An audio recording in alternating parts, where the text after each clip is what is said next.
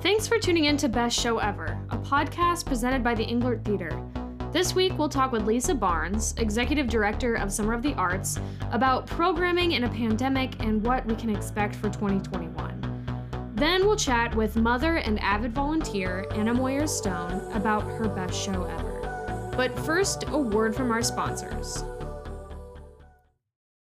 For your investment and financial planning needs, Ross and Ryland D. Lavoie of Mid-America Securities Management are here to help.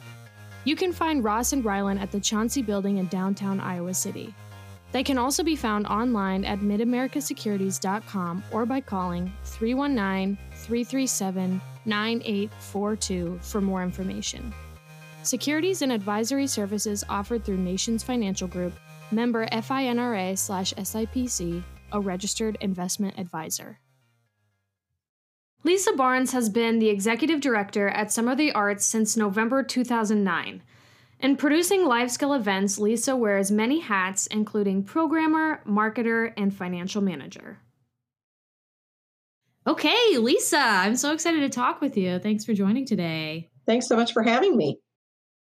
So I think the first thing we need to do is just sort of, give the viewers, the listeners, a reminder of just how much programming the Summer of the Arts spearheads, because I think I forget sometimes too, just how much y'all do. So there's the Iowa Arts Festival, there's the Friday night concert series, love that one, the free movie series, jazz festival, Soul and Blues Festival, and the Holiday Thieves Market. You guys do so much programming, a range of events, and I can't imagine what it must have been like to pivot all of these events, large-scale events, to being online. So I'm kind of curious, what has been the most challenging part of continuing to present free art programming during the pandemic? Honestly, I think part of it was just the technology that we've all been learning over the past year and trying to still keep people engaged while providing the programming. We were able to do drive-in movies that were very successful. We were able to do a truckload of soul, going out into the neighborhoods with Kevin Burt to do some live performances.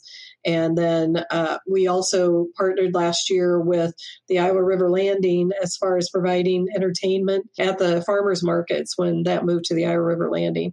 So we were able to do some smaller live events, but the larger events, it was very challenging. We thought for sure we'd be able to do the Holiday Thieves Market, and we had planned on cutting back the number of artist booths and spreading them out more. We had moved it to the Coralville Marriott. We were all set to go, and then November, things started getting worse, and we had to make the decision. Nope. So we went with the virtual art fair. And we had 36 artists participate, so we were happy with that response, but we really miss getting together with everybody and being in downtown Iowa City. Yeah. Being online is just not the same as much as we want it to be. And then there's also just so much, we already have so much screen times in our life. So it's like, gosh, we just want to go, see art in person and talk to people in person. And I just, and just the constant heartbreak of hoping that you can have an event, right? And thinking this time, it's gonna happen, and then just no. That just has to be absolutely so frustrating. Yeah, it's definitely very frustrating. I feel for y'all there. Are there some things that you've maybe enjoyed about the challenge of pivoting or going virtual? Are there aspects that you've liked? Honestly, I think the reach that we've been able to get has been really fun, doing our Friday night concerts virtually and being able to watch those online and see who else is watching, former Iowa Cityans that now live in Texas and other places. That's been really fun. It has allowed us the opportunity to engage with a much broader audience that we might not be able to reach. And we know that even in 2021, as things slowly start to improve, and we're very hopeful to be able to do some more live events starting in July, that we can still be able to reach people in a virtual manner, at least with some of our programming. So we're looking at different opportunities there. I know I'm like a big music person, so that's usually like what my eyes on the internet are looking out for, like those sorts of things. And I really did enjoy watching some of the concerts that you guys recorded over the summer, and having it in the outdoor setting, you know, having the band being outside. It genuinely, I'm not even just trying to gas it up. It genuinely did make me feel like some of those like outdoor feelings. Like I did just get like a little glimmer of just like that joy. Just even though I was inside watching on my computer, I could still feel it a little bit. Yeah, we were pretty fortunate with those outdoor recordings. You know, all of our Arts Fest performances we recorded out at Wildwood, and our Jazz Fest performances we recorded at Mosley's in North Liberty. The majority of the other performances we did record some at the Iowa City Public Library for Friday night concerts, and the rest of them we actually recorded in Hills, Iowa. They have a beautiful new band shelter that they allowed us to use, and we would meet down there and record 3 or 4 bands in one day. We wanted to give that feel of you being there and being outside. And obviously, we couldn't do it on the Ped Mall because that would attract a crowd. So it Yeah. was great to be able to go to Hills and use their beautiful facility. Yeah. I loved that. And what another thing that the pandemic is making me appreciate more is just having concert videos available to like go back and watch, because I've been watching a bajillion, and then also being able to go back and watch, you know, my band or my friend's band. You know, I think that'll mean a lot to people down the line, these bands who have this now relic of this time. Yeah, I agree. We actually had a couple of performers at Arts Fest who had never actually been video recorded. And so they were very excited to be able to share that. And one of the things we did last year is our first 2 Friday night concerts were actually from previous years. We had a compilation of City High, West High performances one night. And then we brought back Big Wooden Radio, who was a staple at the Friday night concert series for 20 years. And we're actually planning on doing that this year in May as well. We're going to have flashback concerts to previous years. So we'll see what we come up with. Fortunately, City Channel 4 has a lot of those in their archive, but it's really fun, and it's all on our YouTube channel. So it's great to be able to go back and watch those again. Yeah, that's awesome. In hypothetical land, say that some of the arts events happen at all. That hypothetical scenario, what does our community lose when we don't have Summer of the Arts?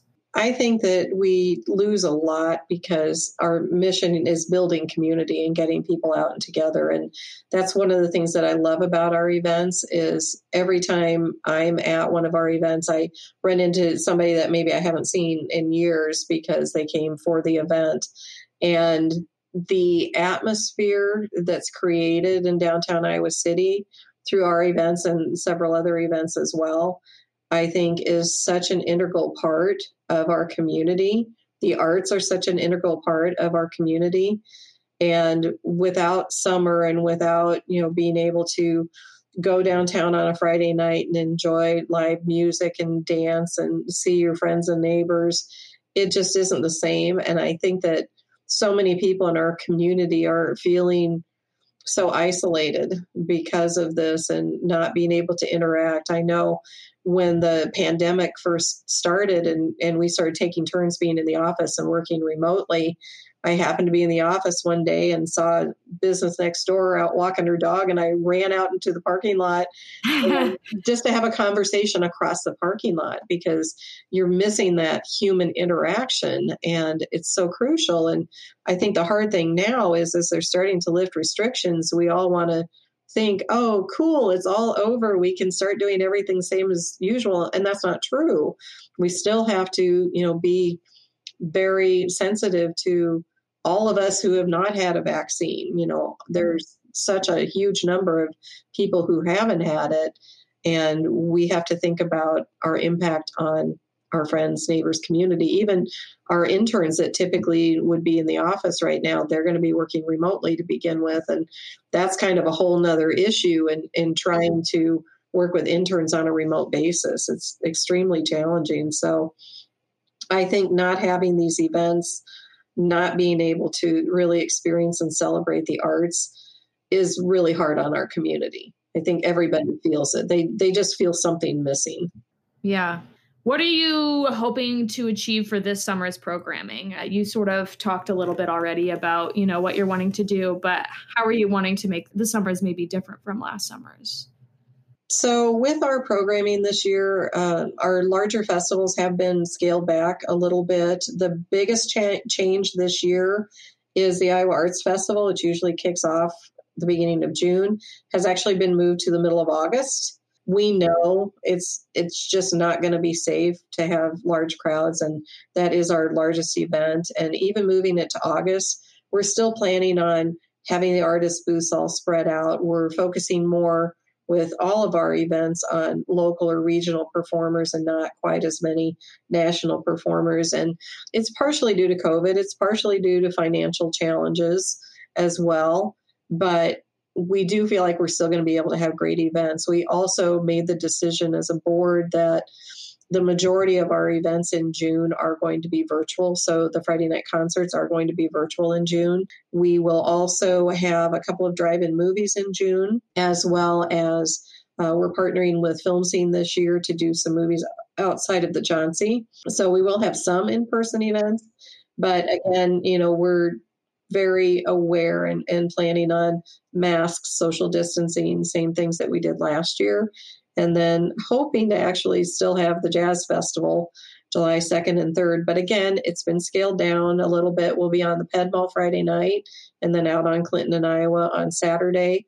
We do have several national performers on Saturday, but just taking a little bit different turn and again, trying to scale back. And then we're hopeful that in July we'll be able to do our regular Friday night concerts and stuff, which basically means we're extending our season actually into September this year so that we can do some virtual programming at the beginning and then hopefully segue into the live programming. Awesome. Yeah, we're certainly all hoping for the best for you guys and that still making it happen. So we appreciate everything you do, everything y'all do at the Summer of the Arts. Thanks again for taking some time to talk with us and go down memory lane. And we encourage our listeners to, check out Summer of the Arts online, check out the donate page, if you will. And yeah, thanks again, Lisa. It's been fun. Thank you so much. We hope to see a lot of people at some point this summer.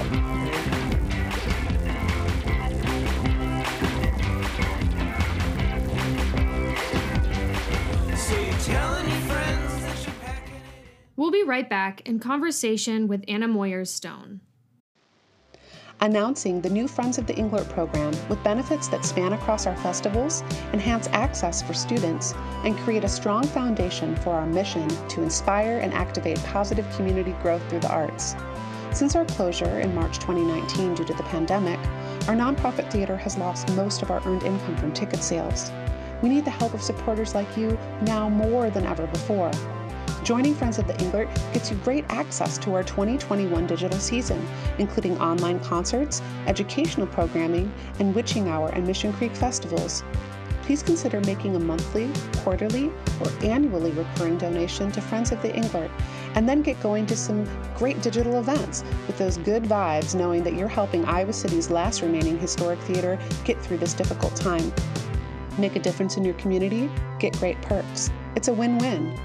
Join Friends of the Englert by visiting englert.org/friends. Anna Moyers-Stone has lived in Iowa City essentially her whole life.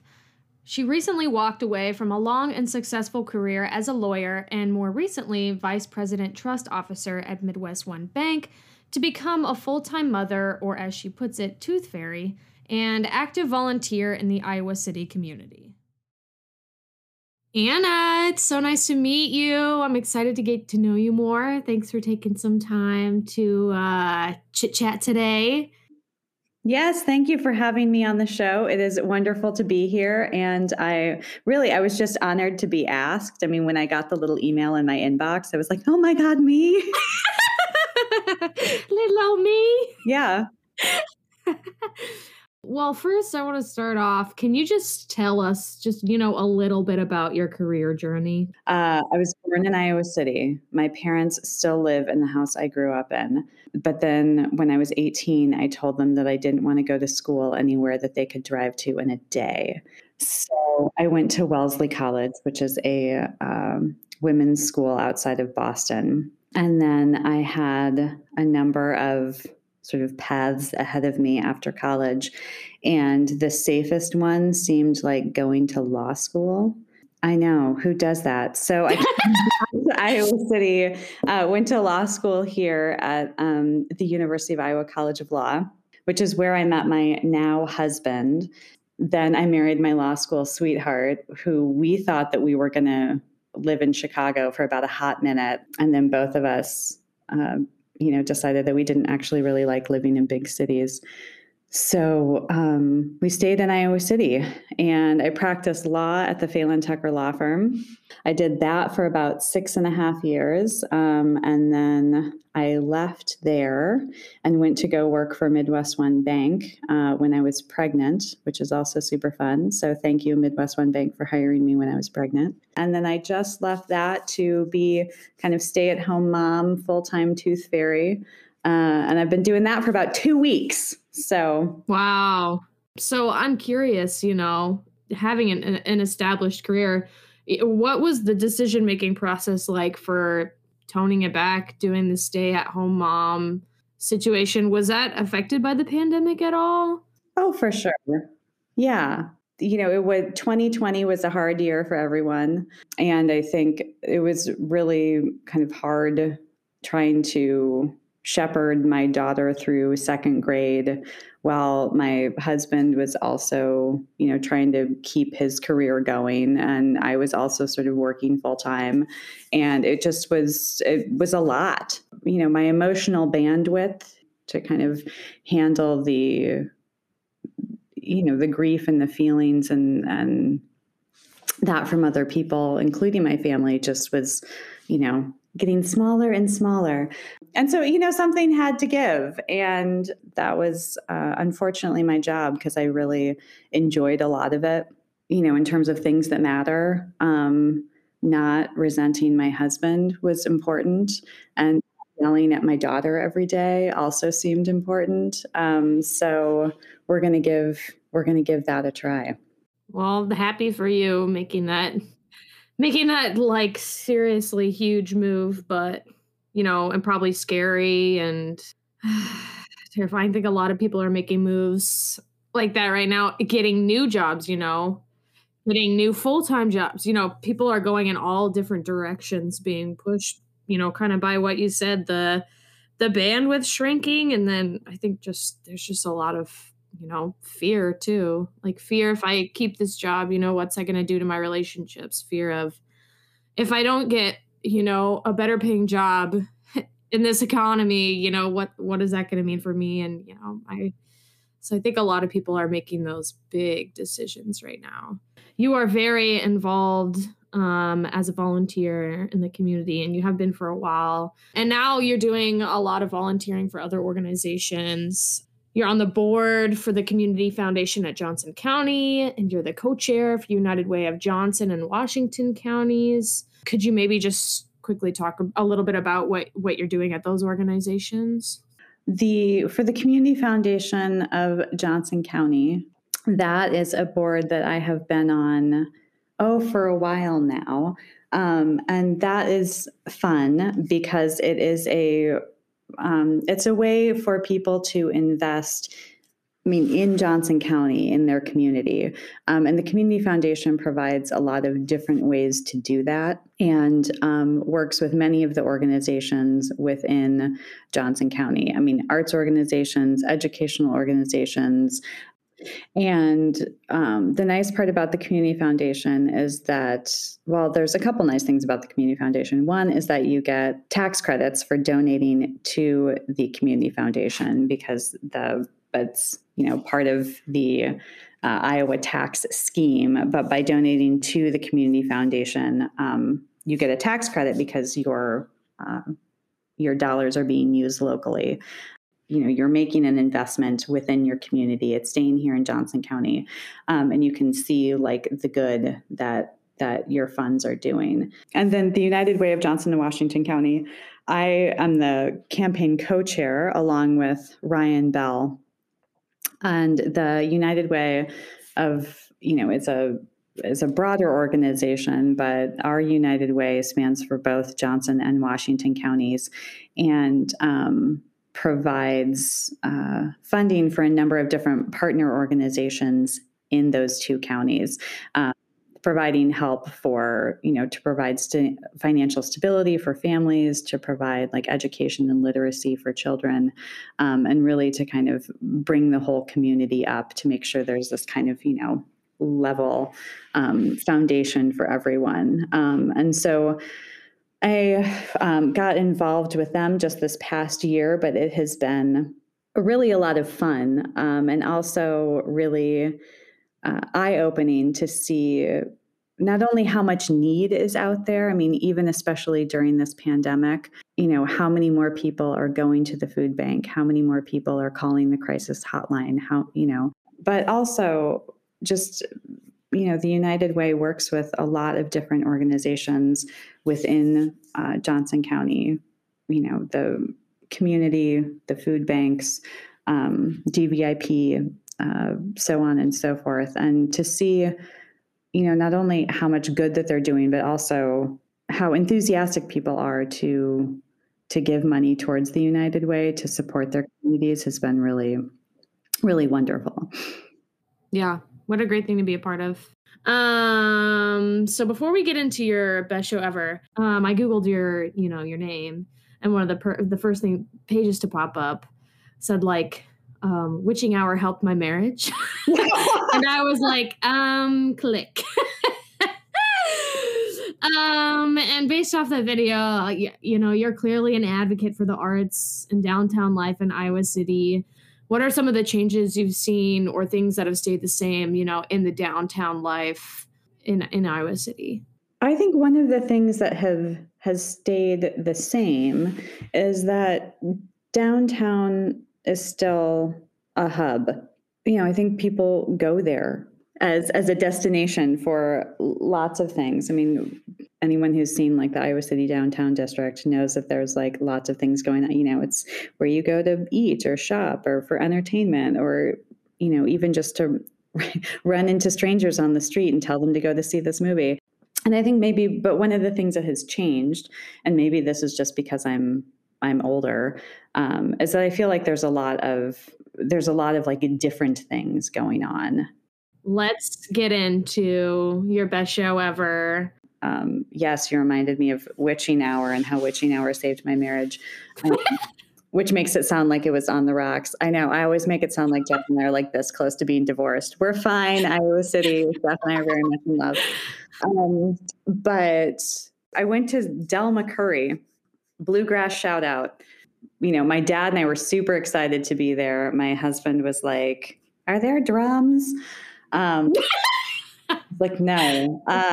And no, but I had heard, like there's people who are super into, I think they're called Del heads, but like they're super into the Del McCurry band. Right. And I mean, I was like, I like bluegrass. Like he's, famous. He's been on stage for his entire life. Like, I'm sure this will be good. But I'd heard that he doesn't really have a set list. He just kind of, plays some songs, and then people get to shout out stuff for him to play. I was like, great. But that's honest to God what happened. He came out, people clapped, he played some Del McCurry band songs, and then was like, "What do you guys want to hear?"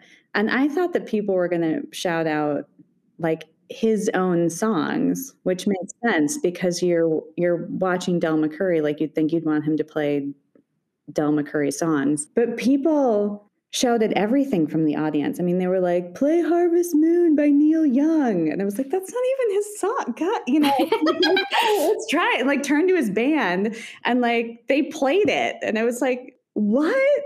So, I mean, part of it is that like, I'm really not that talented of a musician. So I was just like, what? But I guess like when you are, when you're that talented and have been playing on stage, you're just, like, that's fine. What else? John Batiste. Oh my God.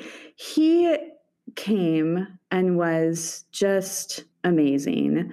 That was just like a fun show. And also what makes it fun is that, I mean, he's become like way more famous since, I mean, he's on Colbert, So I think, one of the fun things about living in Iowa City is I can be like, oh yeah, Jon Batiste, I saw him. That's what happens here. Right, like almost touched his arm. What? But no, like one of my favorite things to do is kind of flip through the art section of the New Yorker and been like, saw them in Iowa City, they came by, like, like great. Like I'm glad all these people are living in New York and like feeling really, smug about living in New York. But I'm like, whatever, saw them. Some 5 years ago, so late to the game, everyone. Right, I'm glad you're going to spend $250 on that, but yeah, I'm glad you can be happy about that. What else? Oh my gosh. And no, that witching hour, Jeff and I, we just like got a babysitter and, went downtown and saw what there was to see. Why witching hour saved my marriage is that with a lot of the programming that happens downtown, but, whether that's at the Englert or at Riverside or at Film Scene, or, you mentioned Gabe's, is if you go and you engage with it, whether you liked it or you hated it or, it wasn't as good as the thing you saw last week, you did something different. Something entirely unanticipated and different. And so, you can turn to your friends and loved ones and be like, what? Yeah. And like, you have that new experience that you share. Oh yeah. The experience of seeing something wild and weird with someone else, like that can form a new bond that you didn't know you were even capable of having. Well, Anna, it's been so fun. Oh my gosh. It has been fun. Thank you, Ellie. I hope we learned some things and had some laughs. We had some good laughs. I hope everyone was laughing along with us. Yeah. Thank you so much.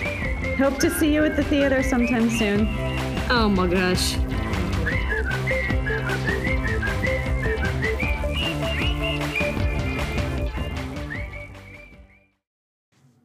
Our song of the week is Boys Are Boys by Tooth Ivy.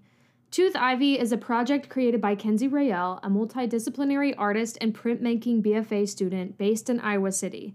She works with many mediums, including sculpture, graphic design, prints, fabrics, and, of course, music. The song you're about to hear is her debut single, made in collaboration with producer Ryan Fairweather and drummer Morgan Ramsey. Here it is, Boys Are Boys.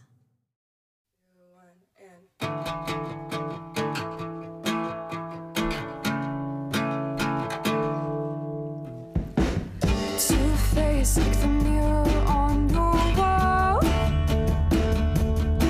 in the window pane, half cracked like your fake smile. And I'd like to know what it's like outside, to not feel the sun burn in my eyes with the gravity. You don't love me at all. Jealousy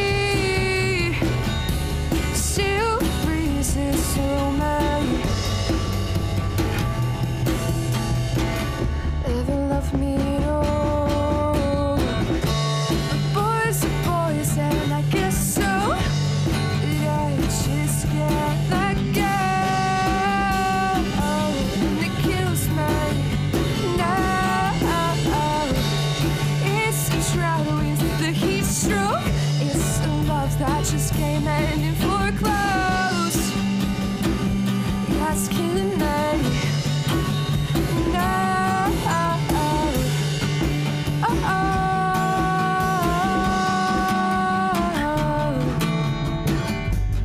Yeah, it gets cold sometimes,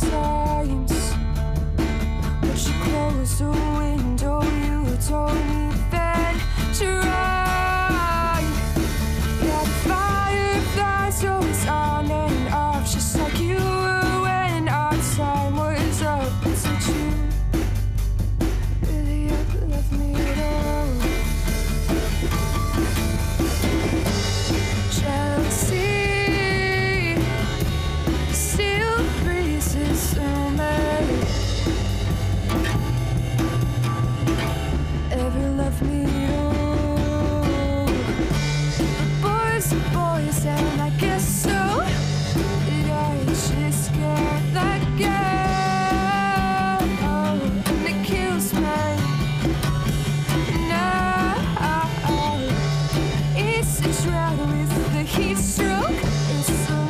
that just came in foreclosed.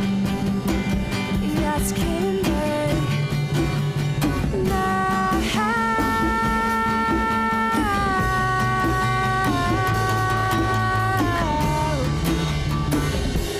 Yeah, earlier went out so long ago, and I can't move. It's tragic. Yeah, you left me for somebody new, but that's what you do, and I can't change you. No, I can't change you, and I can't change you. But if you don't want me, then I don't want you to. The boys are boys, and I guess so. That I just can't let go, and it kills me now. It's the drought with the heat stroke. It's the love that just came in foreclosed. Yeah, it's killing me now.